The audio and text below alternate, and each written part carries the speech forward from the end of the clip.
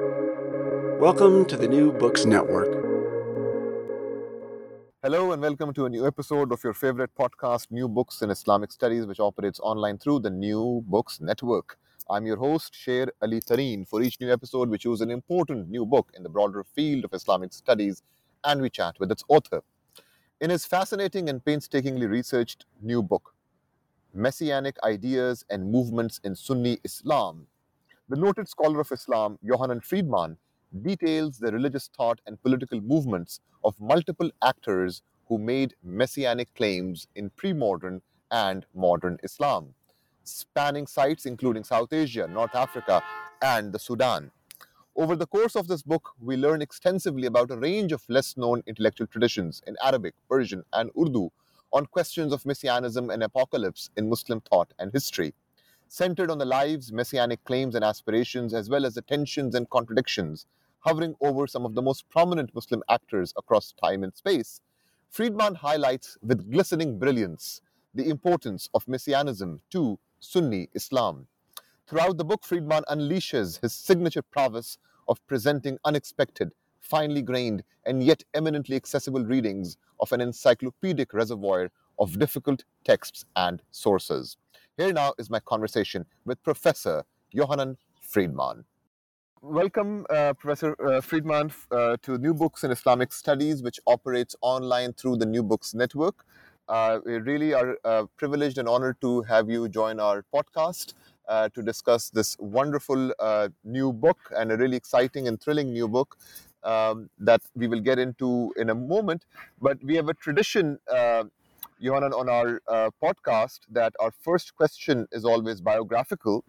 So, could you share with our listeners a bit briefly how you became a scholar of Islam? Yes, I could do that. I came to Israel in 1949 from Slovakia. I was born in Slovakia. When I came to Israel, I started my high school studies. I was then 13 years old, and I chanced upon a wonderful teacher of Arabic whose name was Meir Yaakov Kister. He was a high school teacher in those days in a high school in Haifa, the Reali school, and he convinced his students that Arabic is a very important subject, and he was a very charismatic person. So many of his students in high school eventually became professors of Arabic and Islamic studies in various Israeli universities. He was quite a unique gentleman. It was a very unlikely choice for me.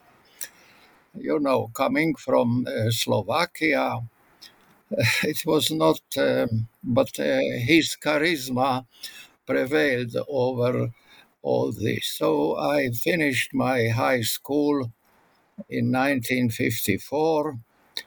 And in 1956, I started my studies in Arabic and Middle Eastern studies at the Hebrew University. I did an MA thesis on the Arab poet Abul Ala al-Ma'arri, a heretic. He was, so everybody says, and it is even true that he was in some ways a heretic. I finished my MA studies in 1962, and I received a scholarship to go to McGill to study with Wilfred Cantwell Smith, whom you must know. And I did my PhD studies at McGill University. I finished them with a thesis on Sheikh Ahmad Sirhindi, and this was published in 1971 by McGill University Press. In 1966, I returned to the Hebrew University as a lecturer, and I started teaching there, and I am still teaching, though I am retired, but I volunteer a course at the Hebrew University. In the first 20 years, I dealt mainly with Islam in India. And during this period, I published several articles on the topic and also the book on Sheikh Ahmad Sirhindi and the book on the Ahmadis, which is entitled Prophecy Continuous and was published by California University Press. After that, I moved back to classical Islam, and the result of this return was the book on tolerance and coercion in the Islamic tradition. Excuse me? This is tolerance and coercion in the Islamic tradition. And I also translated a volume of Tabari's history. And then I moved to this topic of messianic ideas and movements in Sunni Islam. Now, would you like to ask now a question, or should I continue to describe the book? Let's jump into the book. So, as a first question on the book, the first chapter is really fascinating, and it talks about Jesus, and the two main figures are Jesus and Dajjal. But you show in your chapter, the main argument, as I read it, was how over time the status of Jesus as Mahdi was downplayed, was underplayed, and you show in very interesting ways how that happened, why that happened. I wanted to focus on that aspect of Jesus as Mahdi. Why was it downplayed, and how was it downplayed eventually in Islamic thought? Yes, so Jesus in classical Hadith, Jesus is part of the apocalyptic drama. There are a few heroes in this drama. One is Jesus, who is the positive figure. Then we have the Dajjal, who is the villain of the piece. And we have the Mahdi. Now, in very early classical Hadith, in some collections, the personality of Jesus and the personality of the Mahdi were identical. And there is a hadith saying, La al-Mahdi illa Isa. La al-Mahdi illa Isa. Now, there is a problem here, which was elucidated by Professor David Cook of Rice University. And he said in his major work on Islamic apocalypticism that it was not convenient for the Muslims to have Jesus as a hero of the apocalyptic drama, because, as Cook says, he was also a god, I quote, a god of another faith. Now, as a result of this, most probably, the figure of Jesus was dissociated from the figure of the Mahdi.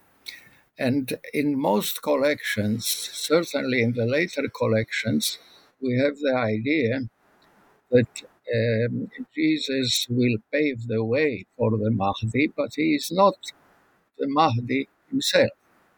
Now, paving the way for the Mahdi is described in a way which must be very surprising to a Christian or Western audience, because Jesus is described there as a very pugnacious figure. He is a fighting leader who comes in order to destroy Judaism and Christianity and pave the way in this way for the Mahdi, because after this successful conflict with Judaism and Christianity, Islam is the sole religion, and then the way is clear for the coming of the Mahdi, who will, of course, establish an ideal rule on the earth, will replace injustice with justice, will provide everyone with wonderful economic conditions, and this is the main, the chart of what happens during the apocalyptic drama. I would only like to add that from a polemical point of view, it must have been excellent for the Muslim polemicists against Christianity when they could produce traditions according to which, of all people, Jesus will be the one who will inflict the ultimate defeat on the Christian religion. And we have to understand that much of this literature is related to interreligious polemics. And therefore, I suppose that this was quite important for the Muslims to have such a description of Jesus. Incidentally, um, there are many traditions according to which all prophets from Noah to Al-Masih were Muslims. And it is said explicitly about Abraham in the Quran, Ma kana he was neither a Jew nor a Christian, but a Hanif Muslim, according to the Quran. But this is expanded in the traditional literature to all prophets who, in a certain sense, were Muslims, though they operated before the coming of the Prophet Muhammad and the emergence of Islam. Now, moving to the next chapter on Ibn Tumart, a really interesting chapter. And I mean, each of your chapters is so detailed and so rich with incredible analysis that I will focus on one specific aspect from each chapter to keep things specific. I really was fascinated by your analysis of Ibn Tumart, his theological writings or thought, and his conceptions of usul ad-din, principles of religion, faith, etc. So could you give our listeners a sense of how he made a case for being Mahdi, and what kind of a theological discourse was behind his argument for the status of being a Mahdi? The various Mahdis whom I discussed in the book have been appointed, quote unquote, in very different ways. And the appointment, if I may use this term, of Ibn Tumart is very simple. A few of his acquaintances said that the classical traditions about the Mahdi fit only him and don't fit anybody else. And they said, "You are the Mahdi." Now, this is very simple, as you can see. But the main argument of Ibn Tumart was about theology. And in this is probably the only one of the four who emphasized so greatly issues of theology, and mainly the issue of divine attributes and what is their nature.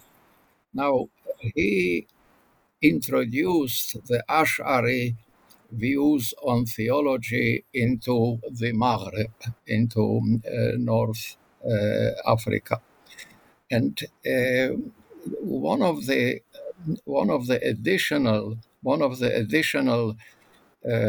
elements in his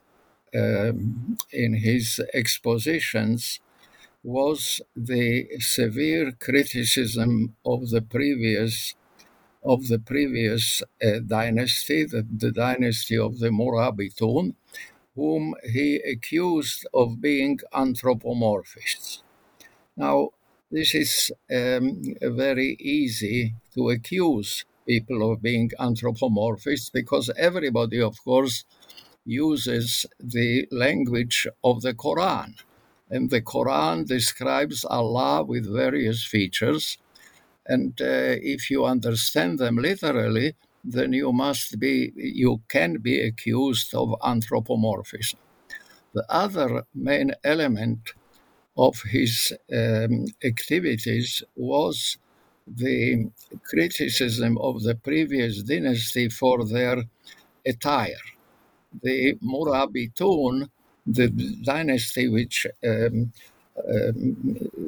Tumar toppled, this dynasty had a custom according to which the men veiled their faces while the women were bare-faced, did not veil their face. And Ibn Tumar saw in this a grave transgression against Islamic customs, and he did whatever he could to abolish this custom, and he severely criticized the Al-Murabitun for behaving in this way. I must say that in the Al-Murabitun dynasty, the standing of women was very high, and I couldn't really explain exactly how did this peculiar attire come into being, but it must be related somehow to the strong position of women in that dynasty. Next, we turn to the next chapter. Yohanan, I was wondering if you could, for our listeners, very briefly introduce who is Muhammad Jaunpuri for some of our listeners who may not be familiar with this 14th century Indian figure. And from this chapter, I was really interested in ways in which this particular movement brought together asceticism and a certain emphasis on a warrior-like masculinity. And you make a point throughout the chapter, but especially towards the end, of how its ideals and the kind of discourses that it propounded was quite at odds with the actual empirical life of this movement on the ground. So if you could talk about that disconnect also, in addition to talking about how did Muhammad Jaunpuri go about making his claim to being a Mahdi? Yes, so Muhammad Jaunpuri was born in the middle of the 15th century, and his biographies speak about a very gifted boy. We are told that he memorized the Quran at the age of 7, and that he finished the curriculum of Hadith, Fiqh, Quran, etc. at the age of 12. We even hear that some of his contemporaries gave him the title of Asadul Ulama, even as he was still a child. Now, it is very interesting to say that we don't know very much about Sayyid Muhammad Jaunpuri between the age of 12 and his late 30s, when he claimed to be the Mahdi. And I spoke throughout the book about the attempts of all the Mahdis to create an affinity between themselves and the Prophet Muhammad. Now, when you do this affinity and you take into account the prevalent, though probably not historical, idea that Muhammad was an illiterate, suddenly the learning which Sayyid Muhammad Jaunpuri acquired when he was a young child suddenly became an embarrassment. And the embarrassment had somehow to be solved. And we are told in the biographies that God cleansed the brain of Syed Muhammad Jaunpuri of all the external knowledge, as they call it, which he studied in his youth, in order to make him as similar as possible to the Prophet Muhammad, who, the Ummi problem, according to the traditional explanation, he did not know how to read or write. I don't think this is historically correct, but this is an explanation, a traditional explanation. Now, there was another element in creating the affinity between Sayyid Muhammad Jaunpuri and the Prophet. And this I never read in a Muslim book.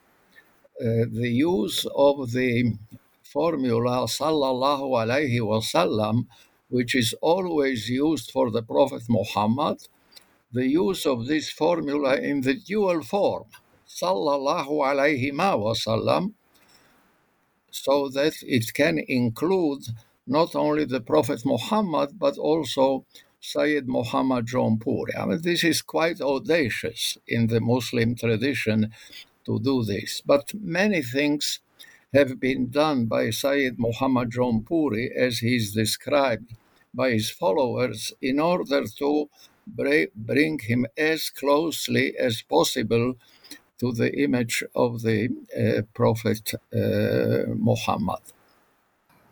Next, we turn to the other key protagonist of your narrative, and that's Muhammad Ahmad, and we move to a different setting, that of the Sudan. And here we come closer to the modern period. In this chapter, I was really interested in your reading of the discourses of Muhammad Ahmad on questions of law and ritual. Could you perhaps talk a bit about how did these discourses on law and ritual play an important part in terms of his claim to be a Mahdi? And we see a slightly different emphasis, say, from Ibn Tumart earlier. So I was wondering if you could focus on that aspect of his claim to be a Mahdi. First of all, I would like to say that the appointment of the Sudanese Mahdi was the most elaborate of all appointments of my four Mahdis, because time and again, in the 7 volumes of his epistles, he describes how the Prophet Muhammad and the 4 righteous caliphs and 124,000 awliya, all of them came in one afternoon to a ceremony in which the Prophet Muhammad appointed Muhammad Ahmad to be the Mahdi. These appointments are much more elaborate than the appointments of any other of these Mahdis. Now, concerning the law and ritual, Muhammad Ahmad made a great number of legal pronouncements, mainly concerning moral issues and also concerning the relationships between men and women. I made some attempts, quite intensive attempts, to find out from where he took his rulings, but I was not successful. On many transgressions, he imposes 27 lashes on the perpetrators, and I was not able to find in the Sharia books this kind of punishment. Of course, everybody knows that there are hudud, the 80 lashes and 40 lashes for a slave, etc. But I was not able to find the number 27. I must assume that this is his innovation in a way. He wouldn't like anybody to say that he did any innovations. But still, I don't have any other explanation for this. I also would like to mention that he produced a book of prayers, a ratib, and he demanded that everybody studies this book and learns it by heart and so on. Now, there is Muhammad Ahmad, in a certain sense, was very different from the two previous Mahdis whom we discussed. The two previous Mahdis, Ibn Tumart and Sayyid Muhammad Jaunpuri, lived under Muslim rule. Muhammad Ahmad in the Sudan lived under what was called then the Turco-Egyptian regime, and this regime was allied with the British. So he was able very easily to define all his struggles against this regime as jihad. In the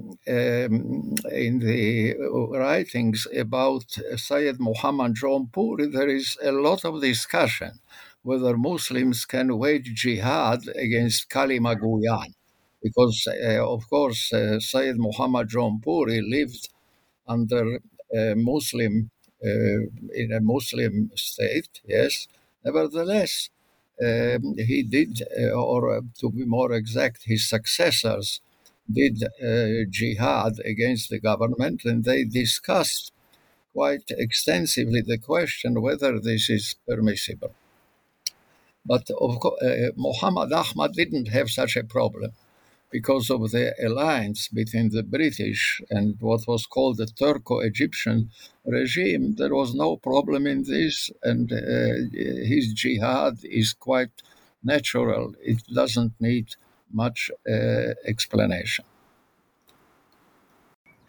The next chapter moves to the modern period and moves to South Asia, where you consider a number of different actors.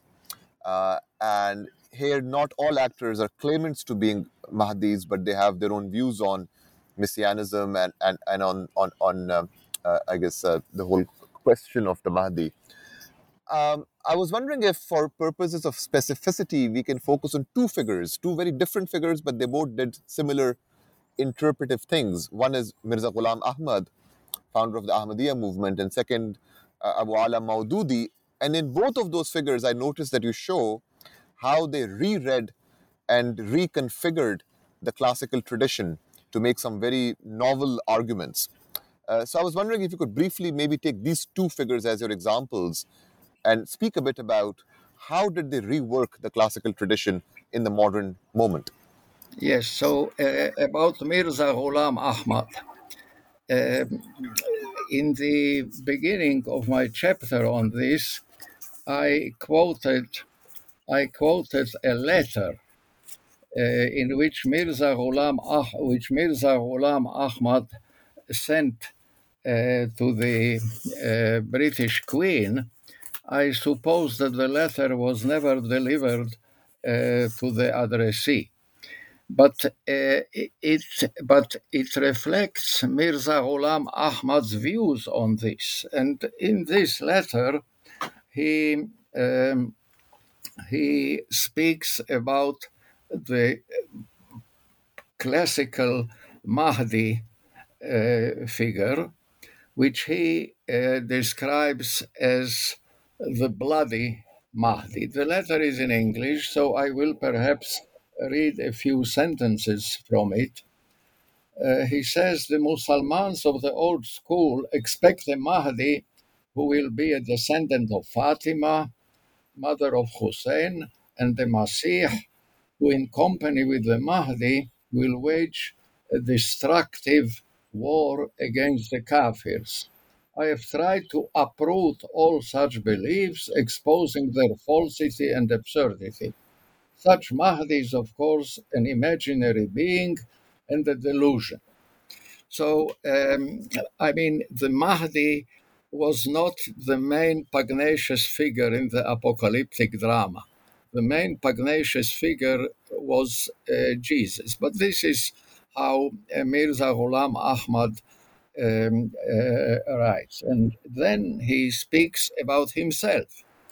And he describes himself as a person who, with the power of arguments, will confute Christianity and will change the world and make Islam to be a different religion from what it is described in the classical material. But this has to be read in conjunction with Mirza Ghulam Ahmad's reformulation of the idea of jihad. Now, in Mirza Ghulam Ahmad, jihad depends on the conditions in which the Muslims live. In the early period, in the period of the beginning, the Sadrul Islam, as it is called in the beginning, Islam was in danger of physical extinction. And in those days, military jihad was permissible, even required. In the 19th century India, Islam was under a different kind of attack. It was under attack by the Christian missionaries. It was not a physical attack, but it was an attack on Islam, on its prophet. Yes, there was a lot of defamation of the Prophet Muhammad, and therefore the Muslims must respond in kind. In such a situation, military jihad is not required. What is required is a polemical jihad, and he devoted most of his activities to polemics against the Christian missionaries, against mainstream Muslims, in order to clarify this one important idea in his view, that in 19th century India, there is no necessity for military jihad or for opposition to British rule. What is necessary is to convince everybody of the truth of Islam as a peaceful religion. Now, to attain this, he needed to deviate from an important principle of classical Muslim exegesis, and this is the abrogation principle. Because, as everybody knows, I suppose, there are many verses in the Quran about jihad. Some of them are explained as opposing jihad completely. Some of them speak about defensive jihad only. And only in the later period of the revelation, we have, especially in Surah At-Tawbah, we have verses in which jihad is permissible and even required. Now, the classical exegesis of this was that the late verses, the verses in Surah 9 mostly, abrogated, nasakhat, the earlier verses which either deny jihad completely or speak only about defensive jihad. Now, in order to give another explanation of this variety of ideas in the Quran, Mirza Ghulam Ahmad maintained that there is no internal naskh in the Quran. What we do have, whenever the idea of naskh is mentioned in the Quran, the meaning of it is not the abrogation of earlier verses by later verses. The meaning is abrogation of previous religions by Islam. And if we go along with this exposition, we can say that all verses concerning jihad are of equal value. There is no abrogation. The conclusion from this is that the Muslims should live according to verses which are compatible with the circumstances in which they live. If suddenly Islam would be militarily attacked, jihad would be okay. But in his period, Islam is not under military attack, it is under polemical attack. And therefore, they should respond in kind. And there are, of course, verses in the Quran which support the polemics against members of other religions. So this is what this is how Mirza Ghulam Ahmad reformulated the idea of jihad. And you also asked about Abu A'la Maududi. Now, Abu A'la Maududi is not like the other figures whom I described in the book, because Abu A'la Maududi was not a messianic claimant himself, but he produced a theory of the Mahdi. Now, the theory is, how to put it, it is an integration of the classical ideas and a very new interpretation of the figure of the Mahdi. Now, Maududi is the person who most explicitly dissociated the Mahdi from the end of days. And he describes him as an effective political leader who will be aware of all the modern sciences and modern thinking, and he will lead the Muslims to victory. But there is no, in Abu A'la Maududi thinking, as far as I can understand it, there is no expectation of the end of days whatsoever. The Mahdi will come.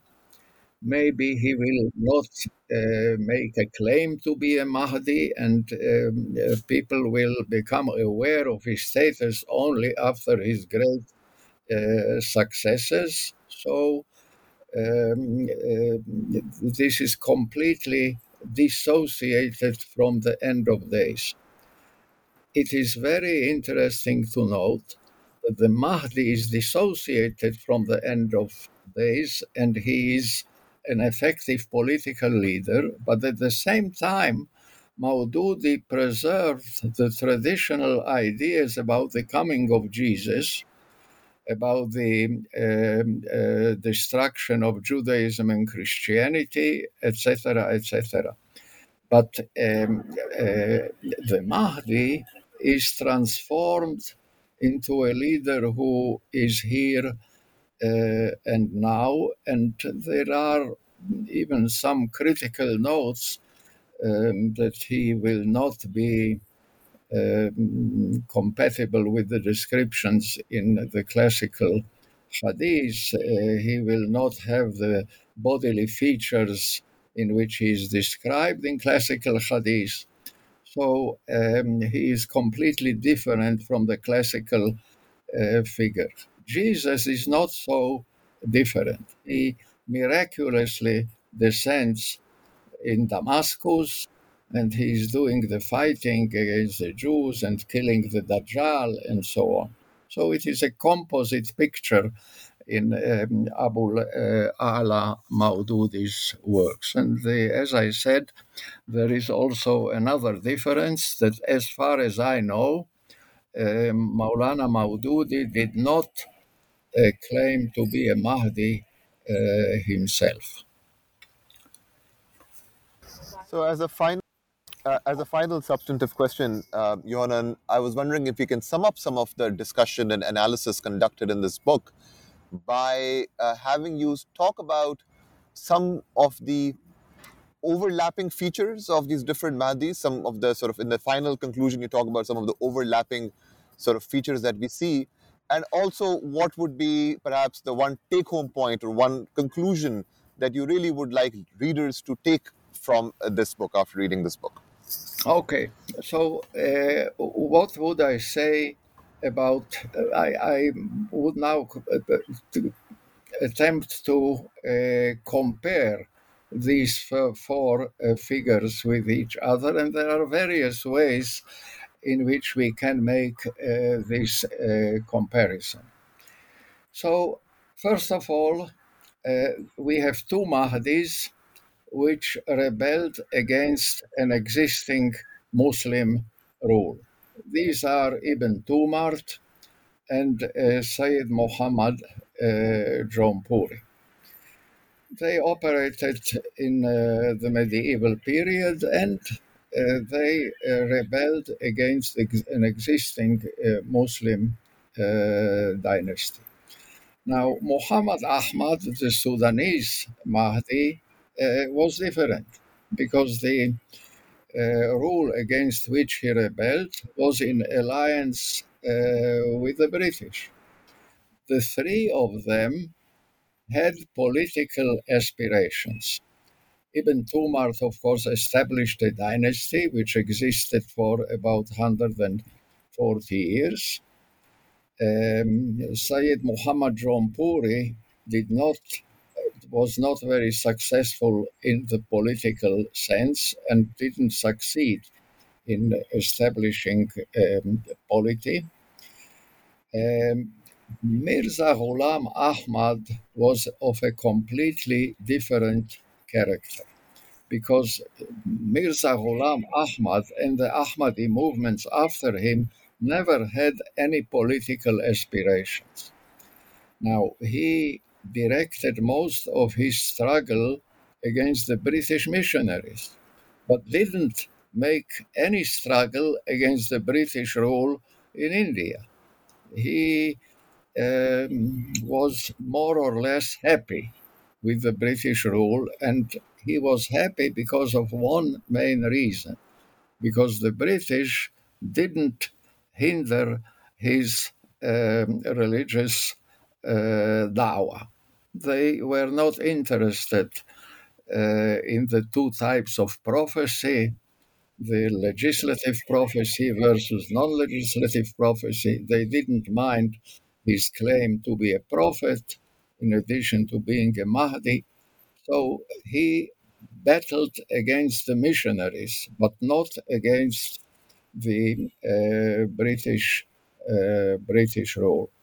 Now, I would like to speak also about a feature which is common to to all of them, though with some variations. And this is the exclusivity.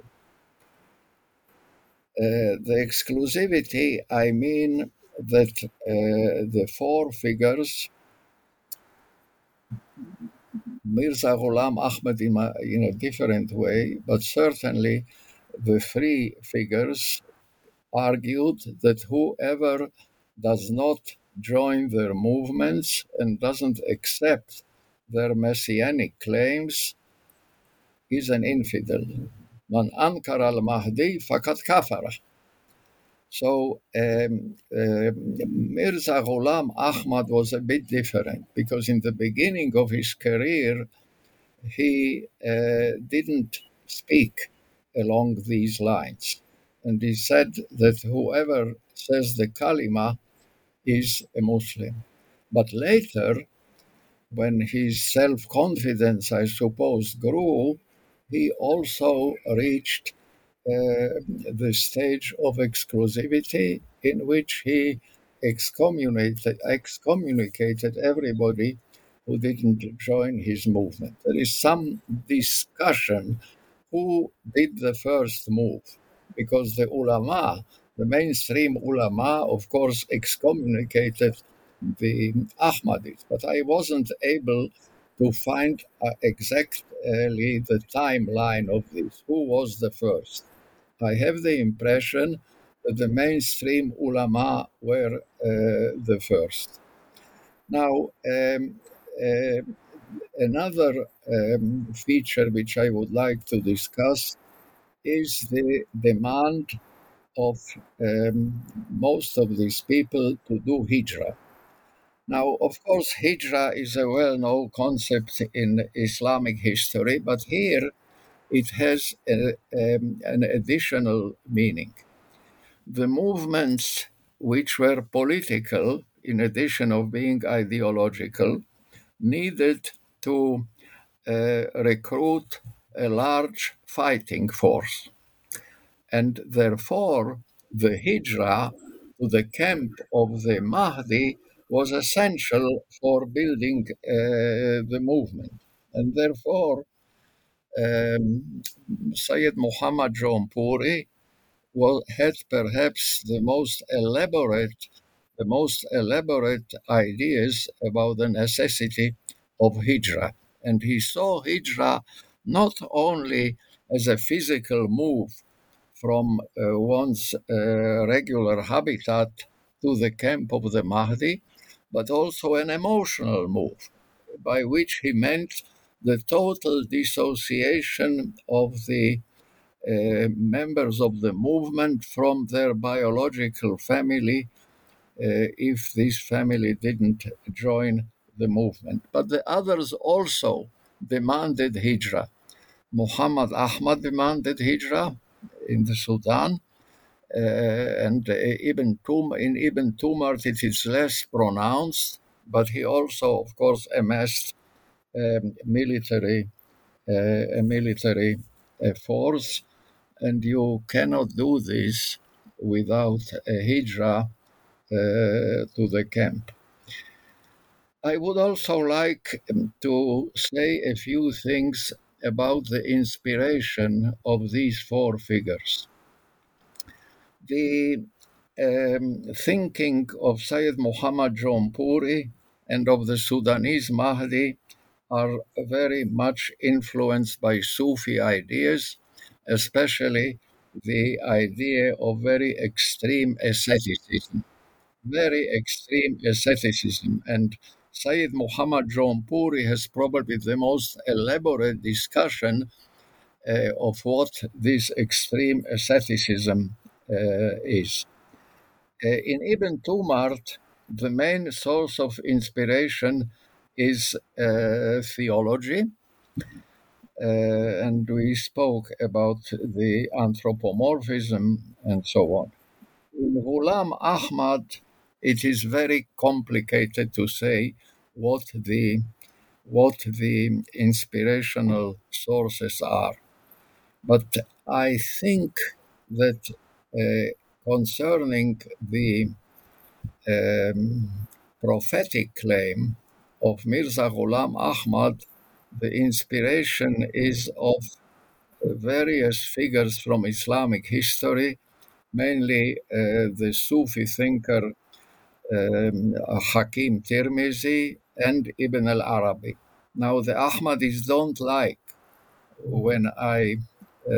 like when I said this in my book on the Ahmadis, but I think there is no way to explain in another way the theory according to which in the Islamic tradition there were two kinds of prophets: legislative prophets on the one hand and non-legislative prophets on the other hand. And when the Muslims say, according to the Ahmadis, that the Prophet Muhammad was the last prophet, Khatamun Nabiyyin, they mean that he was the last of the legislative prophets. But non-legislative prophets could appear in the Muslim community whenever Allah chooses to send them. Now, this is the reason because of which the Ahmadis were excluded from Islam both by the Pakistani parliament and by various Islamic international associations. Now, I would like also to say that there is one important feature in the Mahdist movement. I have the impression that they are the precursors, and I speak here on about the three movements, with the exception of the Ahmadis, who are completely different. They are the precursors of the radical Muslim movements whom we see in the 20th and the 21st centuries. And there are so many similar features between, say, the insistence of Ibn Tumart on the literal application of the Sharia. The same goes for the Sudanese Mahdi.